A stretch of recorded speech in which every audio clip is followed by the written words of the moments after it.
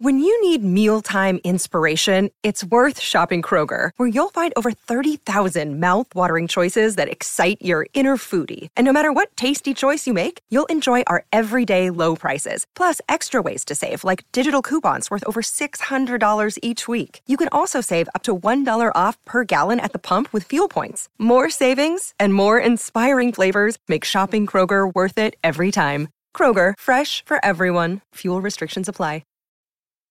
This episode is brought to you by Snapple. Want to know another Snapple fact? The first hot air balloon passengers were a sheep, a duck, and a rooster. Ridiculous. Check out Snapple.com to find ridiculously flavored Snapple near you. Kevin McDonald's Kevin McDonald Show is brought to you by the Forever Dog Podcast Network. Check out more great comedy podcasts at foreverdogpodcasts.com. And now, Kevin McDonald's Kevin McDonald Show live at the Chicago Podcast Festival, starring Kevin McDonald and featuring special guest Bob Saget and musical guest Fruit Bats. Enjoy!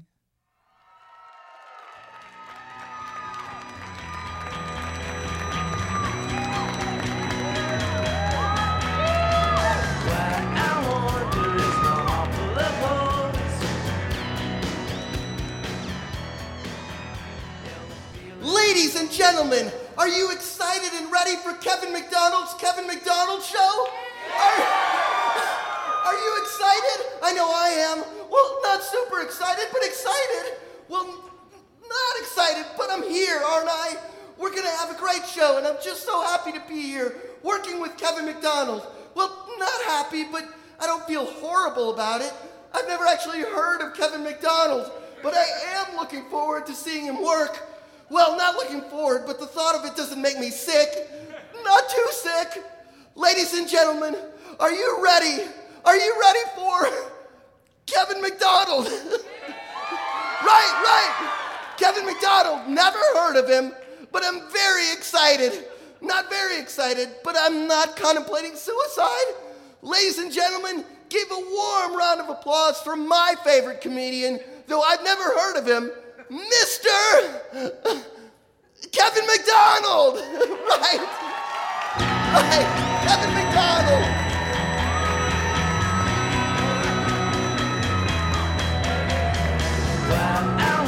Thank you! Thank you very much! Thank you, I'm Kevin McDonald. Thank you very much, thank you. And everyone, please give a warm round of applause for my announcer who's never heard of me. Never! It's very exciting. Thank you! And before we start, I want to acknowledge that this announcer isn't our usual announcer. He is my regular announcer's nephew and filling in for him right here tonight. Yes, Kevin, and thank you for inviting me. Uncle Announcer told me everything I should know about my job. Excellent. So you understand everything that you're supposed to do? Yes, it's to get across to the people listening to the podcast everything you are doing that they can't see. Yes, exactly. Excellent. Well, I think we're ready to start the show. Kevin takes the mic out of the stand. Kevin walks to the front of the stage. Kevin stops at the front of the stage. Kevin strokes his neck in what appears to be a nervous gesture. Kevin stares at me in an irritated manner. You don't have to say every little thing I'm doing. Kevin says, you don't have to say every little thing I'm doing. You don't have to say that. Kevin says, you don't have to say that. Stop it. Kevin says, stop it. No, really.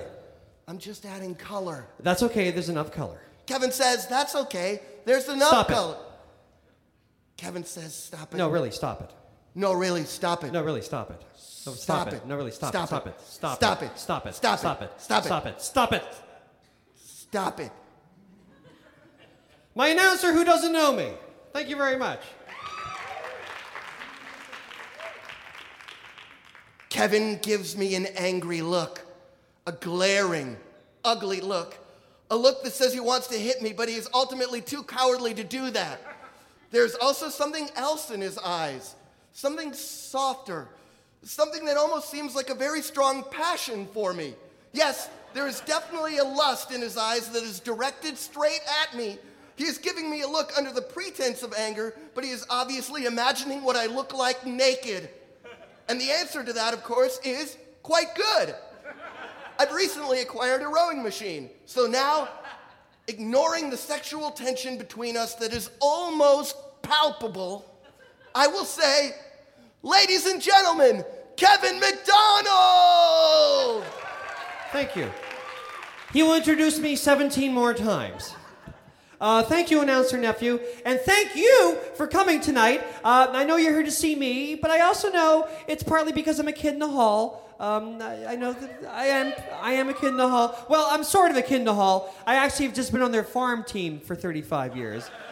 But the kids in the hall say, just a couple more good shows and they're going to bring me up. So I'm very happy about that. Yes, the kids in the hall are obviously very important to me. And tonight, the first half of the show is dedicated to and about them. And after tonight, I will never talk about those pricks again, I promise.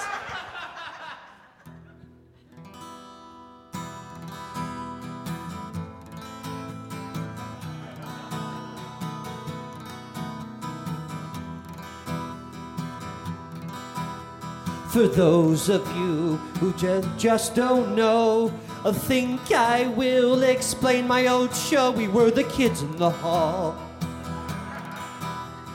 Just in case you don't know the name, I better just explain the kids in the hall. We never really got bigger than cult.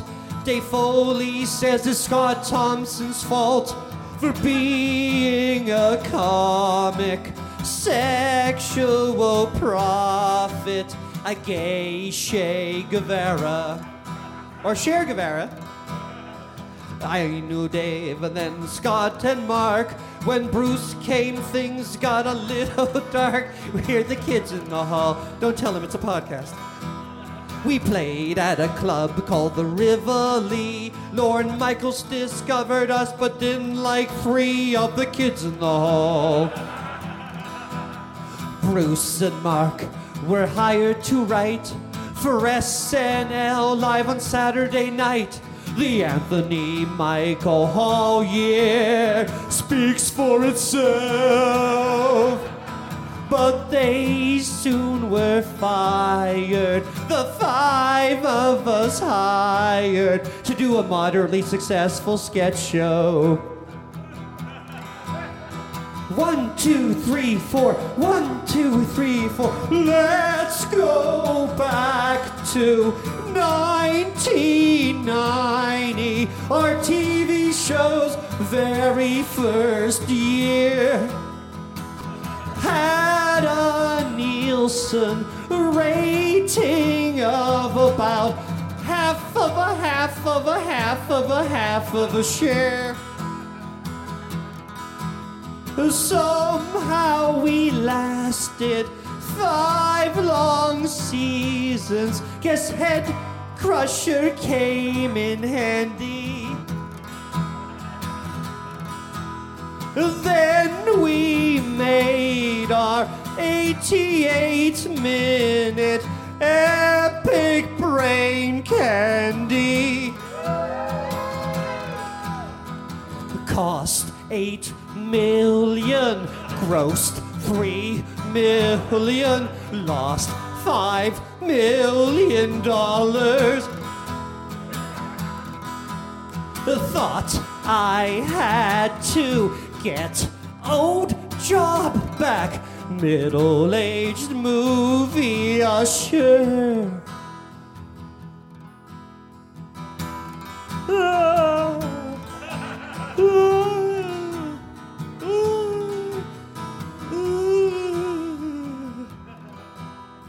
So go online and check my show out. We're the show that your grandpas told you about, aging kids in the hall.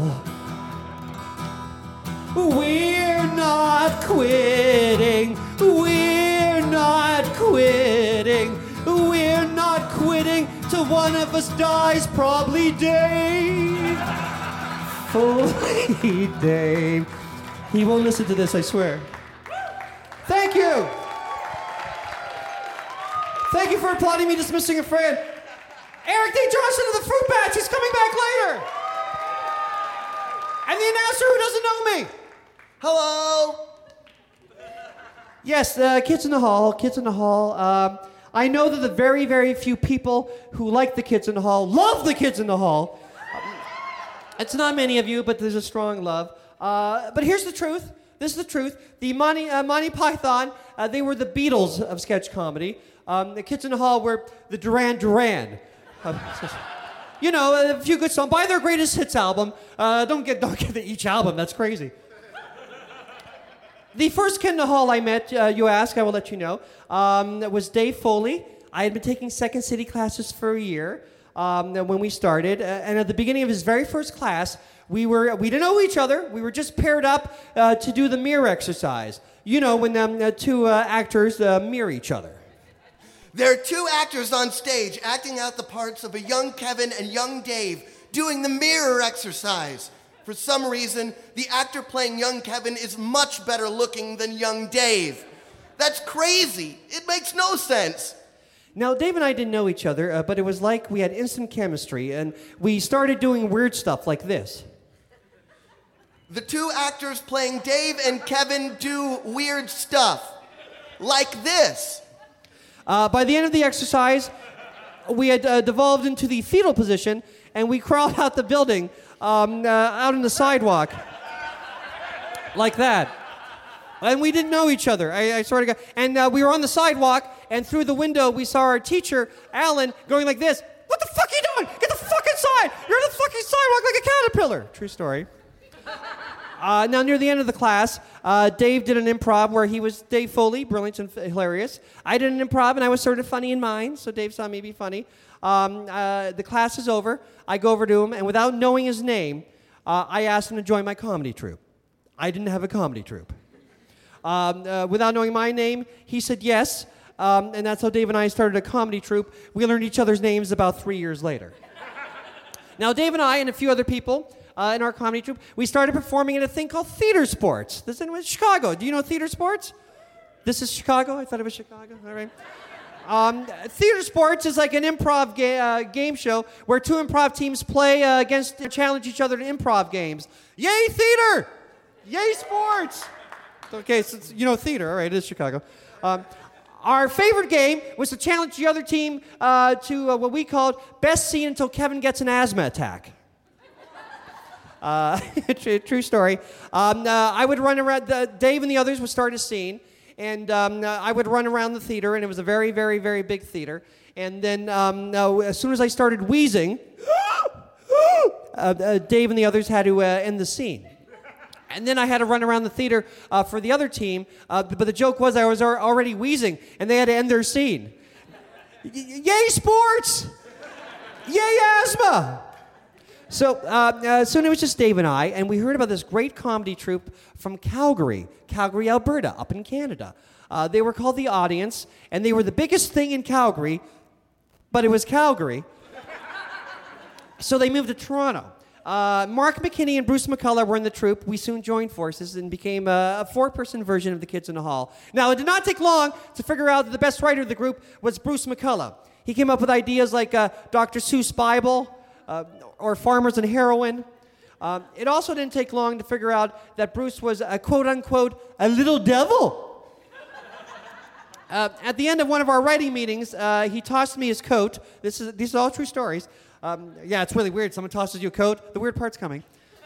He tossed me his coat and asked me to get his keys for him. I, being Mr. Gullible, dug in and came up with a handful of wires and shit. As in dog shit. I hope it was dog shit. Any other kind of shit I refuse to contemplate. To this day, he swears it was melted chocolate. I hope it was melted chocolate. It did not smell like melted chocolate. It smelled like shit. I hope it was dog shit. Bruce laughed for a half hour. We had to take him to the hospital. Here's another little devil story. I know you're going to groan and be sad, but it has a happy ending, so please have patience. But it's so true, I have to say it.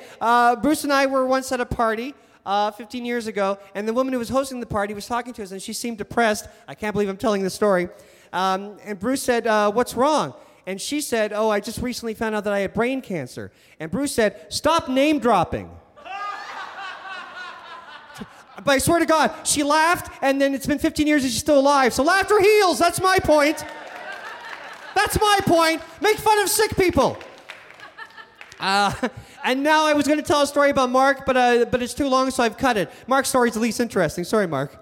He won't hear the podcast. He doesn't even know what a podcast is. Now, Scott Thompson. I will end with Scott Thompson. Scott Thompson, as Joey Ramone once said about Dee Dee Ramone, there is no one in the world like Scott Thompson. Scott Thompson is brilliant at being Scott Thompson. Here is my favorite Scott Thompson story. When Lorne Michaels discovered the troupe in 1985, he got assigned to write a pilot for a sketch show for HBO.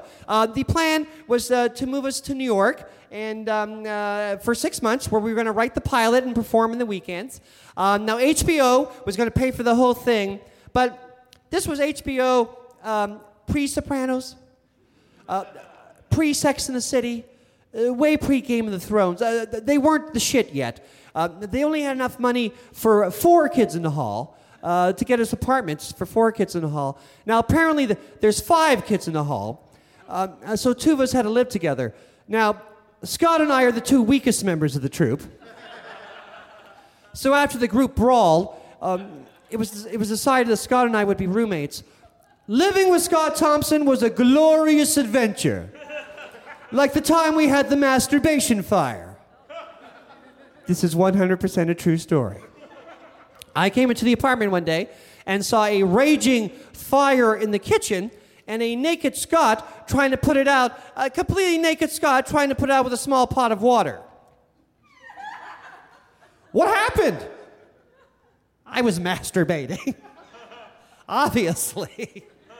Grow up. Apparently, 20 minutes earlier, Scott was in the kitchen, fully clothed, boiling water for eggs. This, of course, made him horny. So he went to the bedroom to masturbate. It took longer than he thought it would take. I guess it's hard to come when you're thinking of naked egg-shaped men. The water boiled over, and we had a masturbation fire on our hands. They're the worst kind. They really are the worst. A true story. Oh, where am I? I went off book. Thank you, Kevin. Thank you, Kevin. That's my 4th favorite Scott Thompson masturbation story. Thank you. But now it is time for a sketch. Yes, thank you, announcer nephew. Now, keeping up with the theme of this episode, this sketch will be a sketch, true story, that I wrote during the Kids in the Hall TV show days. In fact, this is exciting. This will be a sketch that I wrote that the other Kids in the Hall didn't think was good enough for the show. And we're doing this failure tonight. With the dated failure. A failure that wasn't good when Kevin wrote it 24 years ago. And here's something else. It's a very visual sketch. And you're doing it on an audio podcast. So it'll be even weaker than when the Kids in the Hall hated it 24 years ago. This sketch has no chance of succeeding. None! Shall we start the failure sketch, Mr. McDonald? Yes. And sorry. We now take you to an open-space business office where everyone works in different cubicles. Several people are in their cubicles, hard at work. We see Gord, played by Mr. Bob Saget.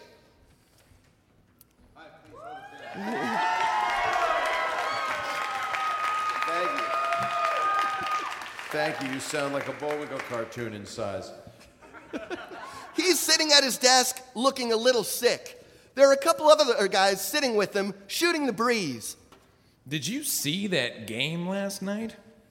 Wow, what a game. Right down to the wire. Our guys came from behind in the last second. Major upset. Quite a victory. I didn't see it, and I'm not sure what sport they were even playing, but the way the cab driver described it. Wow, what a game. Byron, played by Kevin McDonald, who wrote this failure, enters and flops into a chair. He has bloodshot eyes and looks as bad as Gord. Oh, man, am I in hangover hell? Wild night, Byron? Known as a partier, everyone except Gord looks at Byron, waiting for the wild story. I think so. To tell you the truth, it's all a blur. I know I went out with Gord. But that's all I remember. What happened, Gord? Crazy stuff, huh? You and the party king get into another wild evening? Well, at the moment, I don't remember what city I'm in. Well, I do remember that we were at a bar. We were having fun, decided to have... We cut to a flashback of the night before. It is a fully packed nightclub. 4 tequila shots! No, 7. 7 tequila shots! Each! Each bartender each! The bartender plops down 14 shots in front of Gord and Byron in a series of what would have been jump cuts if the kids in the hall that actually have talent let Kevin do this sketch. Gord and Byron down the shots, all 14. Woo! Yeah! Woo! Yeah! Woo! Yeah! They go to the dance floor and start dancing wildly to the music, injuring several of the other dancers. Gord starts shaking a short, bald man. Hey, Byron, look, I'm shaking a short, bald man. Short bald bastard! Woo! Yeah! We cut back to the present, at the office. Hi, everybody. Tim Heidecker here with huge news. We have a terrific episode of Office Hours Live prepared for you. We had the great stand-up comedian Kyle Kinane come in, and a very special in-studio music session from legendary Mdou Mokhtar. You're not going to want to miss this one. You can find it on your podcast app of choice by going to Sears or Macy's and getting an iPod, and then coming home, charging it up, and listening through your app.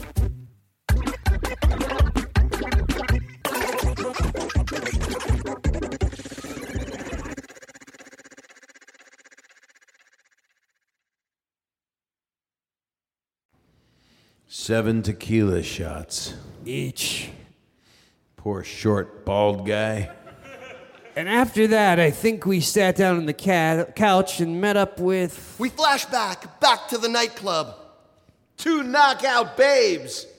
Byron and Gord are sitting at a booth with 2 women who are also very drunk. What do you guys do? We work at a place where we work. We work where we're accountants.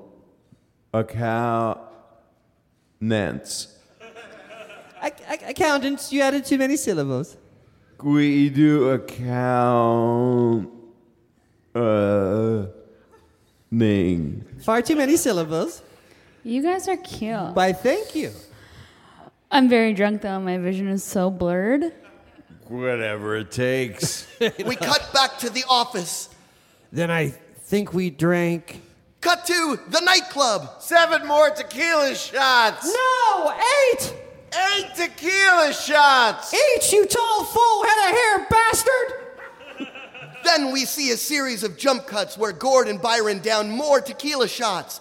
In one of the cut-tos, Gord is dancing with Fidel Castro for some reason. It is probably a drunk hallucination. We cut back to the office.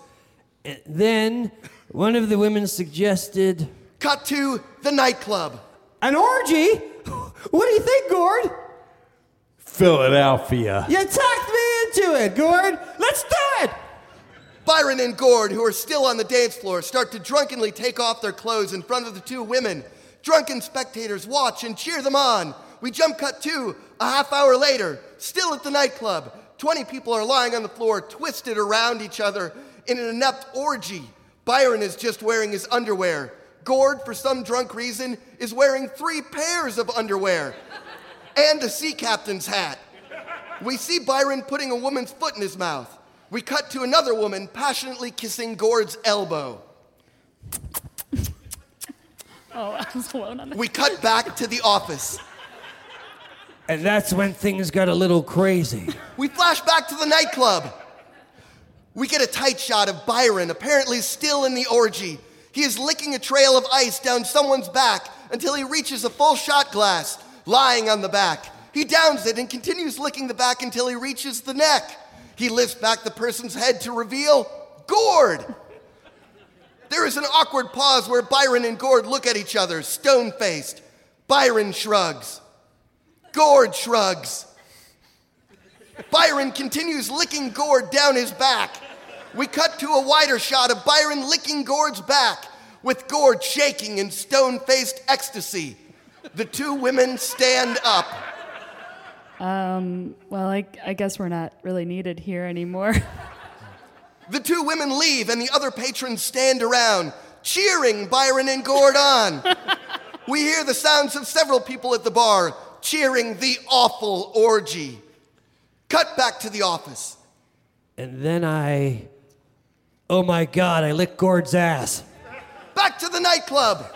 In slow motion, we see, and I understand why the kids in the hall didn't do this sketch. Byron lick Gord's ass. Everyone cheers. Inspired by the applause, Gord lies down flat on his stomach, and Byron, yes, continues to lick Gord's ass. It says in the original script that Kevin wrote that Byron licks Gord's ass 17 times. Because 18 is too funny. I'm sorry, ladies and gentlemen, that's just what it says. We cut back.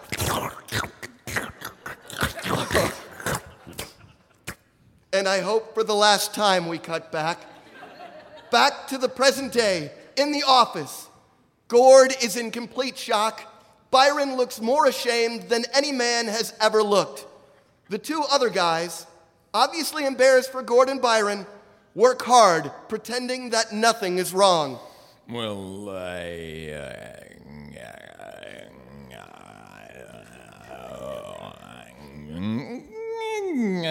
guess it's time to start work. I don't know.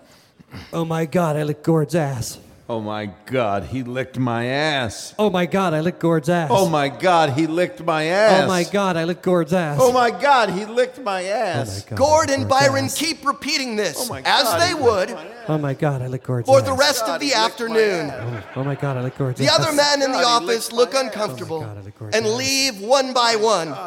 Fidel Castro enters, Oh my God, I licked Gord's ass. shakes his head in shame, Oh my God, I licked Gord's and ass. leaves. God, he licked We fade out. Oh my God, I licked Gord's ass. Oh my God, he licked my ass. Was that Fidel Castro? Yes! The sketch is over! Yay, I didn't like super bomb. So fuck you, kids in the hall. Thank you very much. They don't listen to podcasts. They have children. Thank you. Thank you. Oh my God, you licked my ass. Yes, I licked his ass in rehearsal. Thank you, and sorry, I would now like to ask my, first of all, the cast, thank you very much. I'll learn your names later at the party. Thank you very much. Thank you. You may leave the stage. The camaraderie's amazing.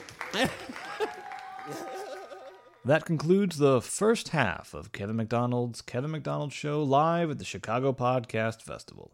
Thank you for listening, and please stay tuned for the second half of the show, including Kevin's Q&A with Bob Saget and a musical performance by Fruit Bats. Kevin's Show is brought to you, as always, by the Forever Dog Podcast Network. Visit us online at foreverdogpodcasts.com to discover your next comedy podcast obsession. Ding dong, Las Culturistas calling! And hello to the masses. We are Las Culturistas on the Forever Dog Podcast Network. This is Bowen Yang. And this is Matt Rogers. And if you have just been itching your skin because you're so worried about the fact that you have not found your culture comedy podcast, mama, let me tell you something this evening. Yes. It's us! It's us. We are your culture consultants. Every week we bring on one of our guests to discuss their cultural histories, Mama, what made them know culture was for them. And then we also talk about some cultural events. We've got your Oscars, your Grammys. Yeah, sometimes stupid shit like the American Idol finale. Maybe sometimes we'll spend 90 minutes talking about that. You a fan of RuPaul and RuPaul's Drag Race and all the RuPaul, ticks and tacks? Bitch, we are your center for fun. And then we end every episode with our famous segment, I Don't Think So, Honey. I don't think so, honey. We get nasty at the end of the episode because let me tell you something. We sit our guests down. We think. We give all of us 1 minute to rail against culture and destroy something that's making us mad, making us itch our skin raw. We are itchy for you to listen to us, honey. And you can subscribe to us on iTunes, SoundCloud, and Stitcher. Yes, get all your pop culture knowledge. Get all your life. Get all the opinions.com.net.biz.org here on Las Culturistas Podcast on the Forever Dog Network. Hey there, listeners. This is Michael Wolf. And Colin O'Brien, the hosts of Literati. Literati is a comedy podcast about the greatest American novels never written. For all those times you feel like reading but can't because you don't know how, or it's just too boring. Every episode features a wonderful reading by a literary giant, or at least a pretty tall contributor to like a zine or something. So join us as we ask the important questions, such as, if Shakespeare was so smart, how come he's dead? Who are narrators, and how'd they get in my book? And is Mark Twain funnier than Chris Kattan? Obviously not. So listen and subscribe to Literati on iTunes, SoundCloud, and Stitcher. The end. And now I'm going to ask my wonderful guest, Bob Saget, to the table of interviewing, and we're going to have a little bit of an interview. Bob Saget! We're going to the table. We're going to the table. We're walking to the table. We're going to the table. There's a table. Your work was very good, by the way. That really actually means a lot. Thank you. Sarcasm does read on a podcast. What? No, you were being sincere? Yeah. I'm so confused. This is a beautiful theater. You're a stand-up comic. How does David write? Yeah, you just slide it in the hole. Oh, my God, you licked my ass. Oh, my God, I licked Bob Saget's ass. You're not the first person that said it, but not on a podcast. Hold on, I'm screwing your bass. Oh, my God, he's screwing my bass. Bob and Kevin keep repeating this for the duration of the podcast. Thank you. Okay, you're good. Thank you very much. Bob Saget, ladies and gentlemen. Thank you. Kevin McDonald. Thank you, and sorry. A history. I'm a huge fan of everything you've ever done, and you told us all about it for the first 12 minutes, and I'm going to listen to it over and over again. Yes, later at dinner I will tell you more about the kids in the hall. And you will tell me how you licked my ass. I will tell you. That's offensive, I think. No one was offended, were they? Deeply. Is it all more the way up the cavity. Is it more offensive now in 2016 or more offensive in 1994? Well, I think in 1994 people weren't as clean as they are in 2016. So I think, yes, I think you're better off saying it now. All right, 2016. All right, I'm going to do the sketch again. Thank you very much. Bob Saget, I saw you, we're almost the same age, but you were so young as a stand-up comic. I saw you when I was 19. I didn't touch you, right? A little bit. But you were on stage, so it was okay. I don't know what my question is. But Was I know it at Yuck Yucks in Toronto? In Yuck Yucks in Toronto. Do you remember Yuck Yucks in Toronto? I do. I got a real bad review in the Toronto paper. Because I used to sing while my guitar gently weeps. Do you remember? I do remember that. I remember your guitar. So I do remember a guitar. You did have a guitar. Yeah, Yes. because prop bits and mime and parodies are the worst things you can do in comedy, and I did all of them. But I didn't do mime. I should have. There was a mime comic in Yuck Yucks too. Paul Howard Buzzgang. Oh my God, I know him. Do you know him? Yeah, and I heard from him recently, and I'm trying to avoid that. No, he's a nice guy, actually. Howard. What was your bad review? The bad review just said that I was just a hacky comic that did music parodies. I did kill because people enjoyed. I was a fluffer. I was 23 years old. No, I wasn't a fluffer. It was not my day job. I didn't mean that. I meant I was trying to fluff the audience and make them happy. And so I did a lot of, stupid guitar parody songs like "Don't Let Your Sun Go Down on Me" by Elton John. That was you that did that. Yeah, I was the original. For 30 years. And it became a cultural joke. Yes. Not that someone else couldn't have thought of it, because it's pretty obvious. But it's a parody of the Elton John song. Are people too young to know the Elton John song? Do you know who Elton John is? Hey, the millennials know Rolling Stones. That's a joke, but not a joke. But the anyway. Beatles were a band from north of England who revolutionized the world. And the song that I did was by George Harrison, and I would close with it. And Yuck Yucks was a relatively small club, and in a venue this size, you would not have seen this bit, which was a problem because I did large concert halls. I did it actually at Maple Leaf Gardens and Buffalo Memorial Auditorium. Oh my God! And Carnegie Hall, opening for Gino Vanelli. Gino Vanelli, the Canadian Gino Vanelli. Do people know that? I just want to stop and tell you how I feel about you, babe. And I think he had a sock in his pants. I'm not sure, but he had a big wiener. Very hairy chest. Yeah, and a kind of a socky wiener. But what happened was I played while my guitar gently weeps and turned a valve on the guitar, and then water with a garden hose poured out of the guitar all over me. That's right. I remember that. We laughed our heads off. That was my finish. And it didn't work in crowds over like 200. So I did it opening for Max Webster in Maple Leaf Gardens for 16,000 people. And the lighting guy said, "Oh, it'll be backlit. They'll see it." And I begged the promoter, Michael Cole, to let me get off stage. And he did. I did about 3 minutes, and then I said, "Can I leave?" And he said, "Yes." I said, "Will I get paid?" This is over the mic in front of the audience. So it was a lot of good success stories. But so we didn't formally meet back then. We did not meet. I was just a high school kid at the back. We laughed very much. My friend Colin O'Dowd, Rob Peroni, I remember their names. And were you friends with any of the Hall kids at that time? No. I was still in high school. I was 19, but Toronto, you had grade 13 back then, and that's why I was a 19-year-old high school kid. I was in a suburb outside of Toronto. I didn't know anything. What suburb? Mississauga. You probably know everything, right? Have you I heard of dated Mississauga. She was. She wore a banner.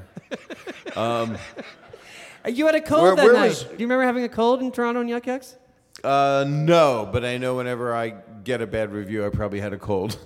Yeah. But were you friends with Harlan Williams? Because he lived in a suburb. Yes, a different suburb. Outside of Toronto, a suburb. People remember Harlan Williams? Remember, it's horrible. He's hilarious. I love him. He's a genius. I knew him years later when I was in the Comedy Circle. That's another great comic that was in the... Great comic. He was in Dumb and Dumber. He drank the urine and made the faces. And do you remember his David Letterman peanut butter story? No. The first time he was on David Letterman, he did the bit, and it got big laughs. Then David Letterman called him over, and during it, David Letterman, it seemed real. I don't think they told him about it. He said, "Is that peanut butter in your shoes?" And Harlan said, "Yes, I told my friends back at Yuck Yucks in Toronto, if I ever made the David Letterman show, I put peanut butter in my shoes." Just an odd, obscure. Just an odd, obscure. He also did the greatest Wookiee impression ever, it plays purely in your adenoids. It's just a loud, weird sound. I can't do it, so I don't know why I mentioned I've been waiting for it. No, I know. You wait for it, and then two years later.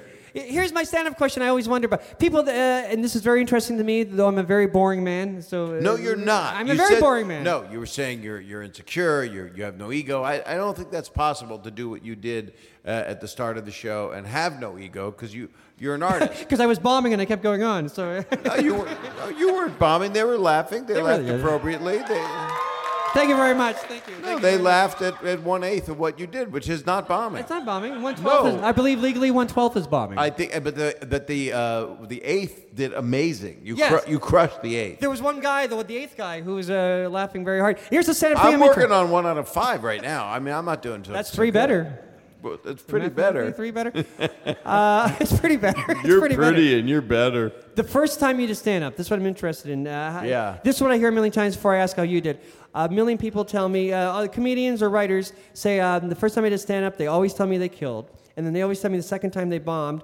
And then half of them say to me, that's when I realized I should work harder at being a stand-up, and I did. Or the other half of me say, that's when I realized I was really a writer and became a writer. Yeah, a writer or a producer or dry cleaner. Or dry cleaner.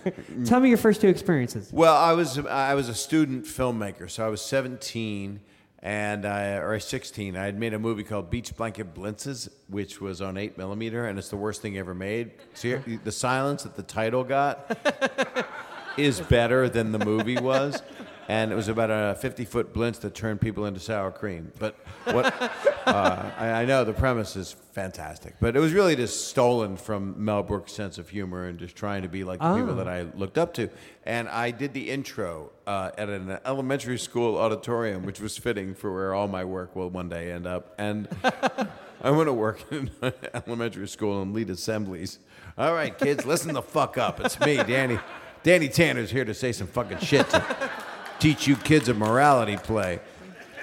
And Fuller House premieres December 9th. But anyway. I swear I'm going to ask. I swear to God. Oh, we'll get there. But what happened is I did about 12 minutes of stand-up. And I didn't know it was stand-up. I just got up and spoke before the movie. And it wasn't a movie. Before the piece of crap that I'd made. And I spoke, and I got really big laughs. And so that was the first time. I had no idea, no clue I was going to go to, I was a pre-med major at Temple University in Philadelphia, and then I started to take the train up to New York to get there because I didn't know how to do anything, and I like trains. They're pleasant. Yeah, the trains are pleasant. Trains are really nice. Let's just talk about trains for 20 minutes. My favorite train ride. I can't believe I licked your ass, but anyway. In rehearsal only. In the train. In the train. In the caboose. So, thank you, sir. It's at the point now where I can thank people individually at this point. But what happened was I would go up to Catch a Rising Star in the Improv, and the Improv was then managed by Chris Albrecht, who then became my agent, but then became the head of HBO, but now is the head of Stars, and he's an interesting man that is good what he does. And Robert Wall, who was Arliss on HBO, he was my first MC. And and Richard Belzer was my first MC at Catch a Rising Star. Wow. But I was 17. I'd wait in line 12 hours. I'd sign the sign-up sheet. I did all the open mic stuff. I worked 10 years at the Comedy Store just trying to get a job. And your very first night at an actual comedy club, how did that go? Did you kill? I did, but it was back to... I did... It's funny that half my stand-up when I go tour, I enjoy doing music. I really do, and I write comedy songs, and I like them. And the audience seems to also because they stay. They don't leave like they're about to. But no, you're not leaving, right? What a great crowd over here. It's over here, they're on some kind of nitrous or something. I don't know. They're just high, I think. No, they're very nice. They're just. I think they're mesmerized to see you from kids in the hall. Thank you for lying. It's very sweet. Thank you very much. No, they're responding properly. I think you're the mesmerizing one. I think you're the. There's really no question what's going on here. This audience is as divided as the country. But right on. Or we can go right there. We go right there. But anyway, so I would struggle for a very long time. And actually, I was performing in Ottawa once because you and I talked on the phone the other day. And I'm the first comedian that my friend Norm Macdonald, and your friend, ever saw. He was 17 years old. And I was 21, 22, although I think he's older than me, so I think he's been lying. I think he's just a compulsive liar, in addition to some of his other talents, one of which is he's the funniest person in the world. He is the funniest person in the world. In the world. Wow. And to hang with him is to... and he just fucks with me all the time, and it's... he does do that, doesn't he? He does, and I have a good practical joke story, which is a true story. Which yes, is please! Told once. Okay. Oh, my God, you scared me. Please do something funny, Bob. Please, anything. Play with your balls. Make a balloon animal. I don't care.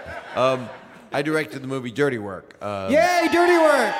Cult comedy classic. And it didn't do well opening weekend because MGM, I don't think, believed in it because the poster said, coming soon. It's like, when's the bomb going to drop? And it also was the first weekend that Michael Jordan was playing his last game with the Bulls here. So really? Not in this theater because it couldn't have held the game, but that was made for 15-year-old boys. That the movie's made for. It was Norm and Artie Lang and the late great Chris Farley's last movie, and Chevy Chase was in it. The late great he's alive. Sorry, and and a lot of people. Jack Warden, Chris McDonald. Did you say Artie Lang already? I love Artie Lang. We talk when we can and communicate. I love him very, very much. But I'm sorry, I didn't mean to cut you off. Go on about the movie. So this is a true story. We shoot the movie. We're really excited. We're all done. We wrap. I'm in New York. I got Artie and Norm in Artie's new Cadillac. We go golfing up in somewhere an hour away. We have a really weird golfing. I don't remember. There was a wager going on. I lost money. I paid Norm. It's just normal business with Norm. Yeah. And we get in Artie's brand new caddy. It's all he wanted. He bought it with the money he made on Dirty Work before he could buy Coke. And and we're driving in New York City, and I hit a pothole, and I bust his wheel, his axle, and his tire on his brand new car. I said, let me drive, Artie. I'm really good at this. And I ruined it. So then we're on the side of the road. There's nobody around. I don't know what to do. I called a tow truck. A tow truck shows up. The guy says $800. And so I go to two cash machines, because at that time you couldn't do the same cash machine, so I was able to get the money. So I come back, I'm going to give the guy cash. And then when I come back, Norm says to me that this guy, and not to sound profiling in any way, his name was Jose, a Jewish man, and he said to me, and Norm says, this guy really wants a picture, a signed picture for his son. His son's a big fan of yours. He wants a picture. Good impression. And I go, okay, here's your $800. Okay, and then I say, and I can, if you give me an address, I can send you a picture, an 8x10 of me for your son. He goes, what are you talking about, man? I don't know who you are. And I go, what? I said, but he said, and then I look over and Norm and Artie are on the ground pounding the pavement. the guy I paid cash, I ruined Artie's car, and the worst part of it all is the guy had no clue who I was. So that was upsetting. I wish he could be here today so we could explain to him who both of us I are. still don't know who both of you are. Yeah, right. But anyway. Well, this is a good segue to Full House. A beloved the show that won't go away. A beloved show that won't go away. And before we talk about Fuller House, I want to. How do you? You're a brilliant dark comic. All the comics go, Bob Saget's really dark. Well, it is interesting that I always had a very macabre sense of humor. And to answer a question you had very briefly before, the reason that kind of comedy I was doing when I was 17, 18, I was writing comedy songs, but a lot were original. Right. And I won a radio contest in Philadelphia singing a song called Bondage, which was, and from a 17-year-old, bondage, good, clean fun. It's bondage for everyone. Masochists and sadists unite one and all. Bondage is the rage. Come on, let's have a ball. And it's terrible. And no response. But I won a radio contest because why would a 17-year-old be this fucked up? So, and I remember I would host the Comedy Store a lot. So I saw everybody. Richard Pryor became a friend, and Robin, God bless him, and all these wonderful dead people. Kennison, I got him his first spot. Oh, wow. And Michael Richards, I got him his first spot at the Improv. And he's alive, right? He is, and I love him. It's just been a complicated 1,000 years. But but what was interesting was, going on stage and seeing all these people you found out what your voice was. And I remember seeing Jay Leno do a bit. And he didn't often do off-color or weird stuff. And he had one bit about, hey, what is it with this incest? I mean, what is incest? I mean, come on.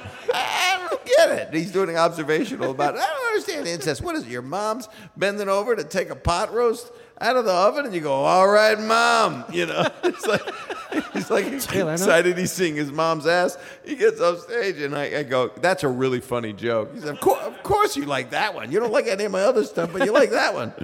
And so I always went toward weird, because we had a lot of death in our family, and a lot of dementia stuff happened to our lives. And so my dad just taught me dark comedy was a way out of it, and I haven't stopped. And it's easy for you to transition to good family comedy like Full House. Mr. McDonald, Mr. Saget. Sir. I really, really hate to be so desperately rude, but we only have time for one more question. All right. Okay, I can transition between the two things, and it's really not that difficult because I'm an actor and I love acting, and Full House is for kids. And when's Fuller House coming out? December 9th, it's Fuller House. It's a big hit on Netflix, and I'm going to Japan to promote it, where I'm going to feel very tall and Jewish. And and it's doing very, very well, and there's a whole new season, and there's 13 of them coming out December 9th, so you can put your 7-year-old in front of the TV alone in the room, and it'll parent him. You won't need to raise the kid. Quickly, what do you think about Donald Trump in one sentence? I have an Orthodox Jewish son-in-law, and I love him. I love him. Bob Saget, ladies and gentlemen. Sorry, you about to say something? Kevin McDonald, thank you for inviting me. Thank you so much for doing it. I love this city more than I love Passover. Thank you. You're so funny. Thank you so much. We're excited coming. Thank you very much. Thank you, Bob Saget. Yay! Mr. Bob Saget! Thank you, and thank you for cutting me off. And now... It did feel bad. Help me with the mic, Bob. And now, we have a very special musical guest. You love the Fruit Bats! Yeah. Woo! Eric D. Johnson, the Fruit Bats, is going to do a song. Big hand for Eric Johnson! Eric D. Johnson! Thank you very much.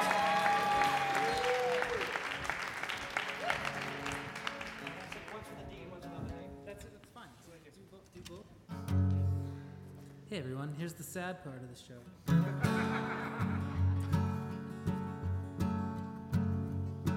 The first time I realized I was living in this world, I was probably looking at the sky. Forgive me, but I don't know if I remember enough to say, but the air was really like that day. Babe in cloud or sun, I don't recall. I was young.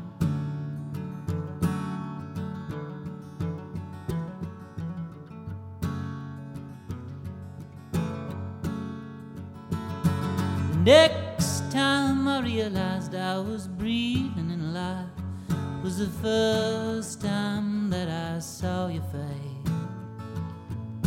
and I wanted you, but I didn't know if I was brave enough to say how the sight of you messed up my mind. I got scared right away, and okay right away.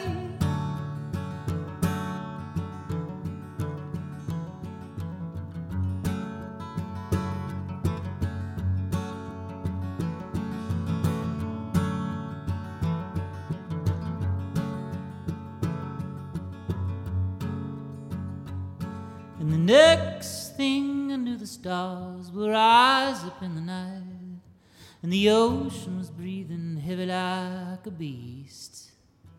And I held you, but I didn't know if I was strong enough to say how the way you felt messed up my mind. Maven cloud, oh sun, don't call. I was young, Maven cloud, oh sun, don't call. I was young.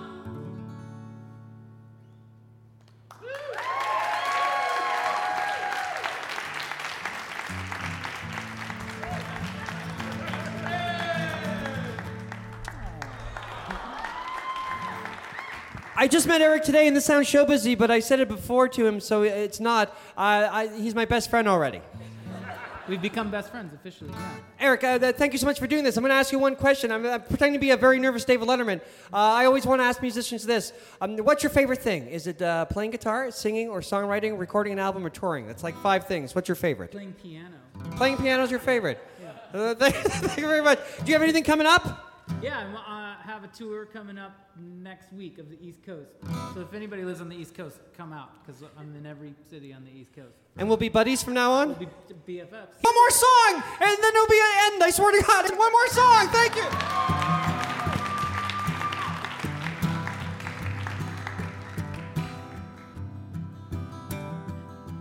Must be easy when they pay you to sing. Even easier when you're not inclined to think about the things that the other people think. Must be easy when you've learned how to be. Even easier when not haunted or tempted by dreams of how you're supposed to be and what you're supposed to need to be who you're supposed to be.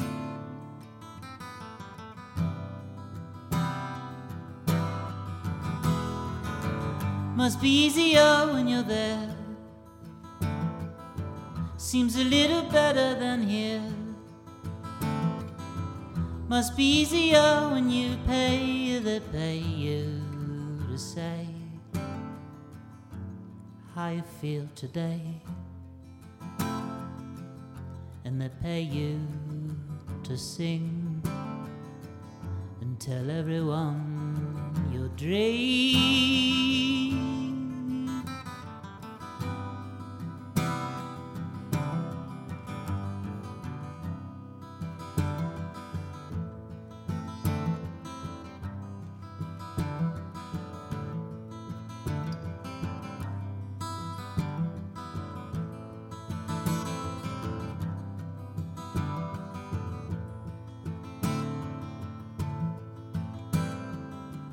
Must be easy when you hover above. Even easier when you don't have to fight for your love. The people just come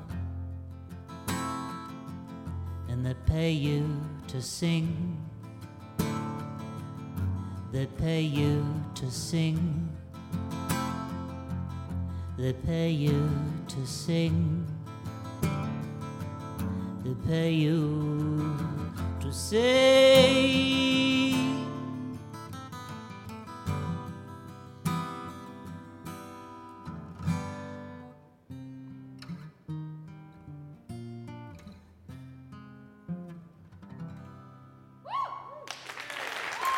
Thanks.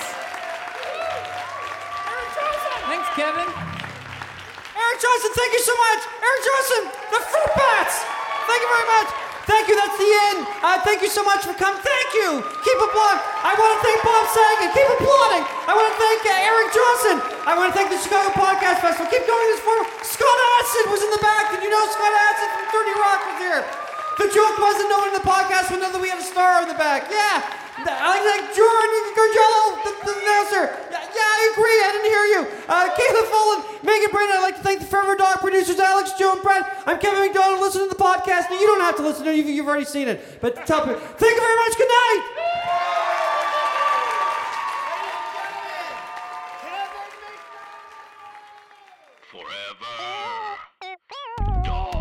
This has been a Forever Dog production. Executive produced by Joe Cilio, Alex Ramsey, and Brett Boehm. For more podcasts, please visit foreverdogproductions.com.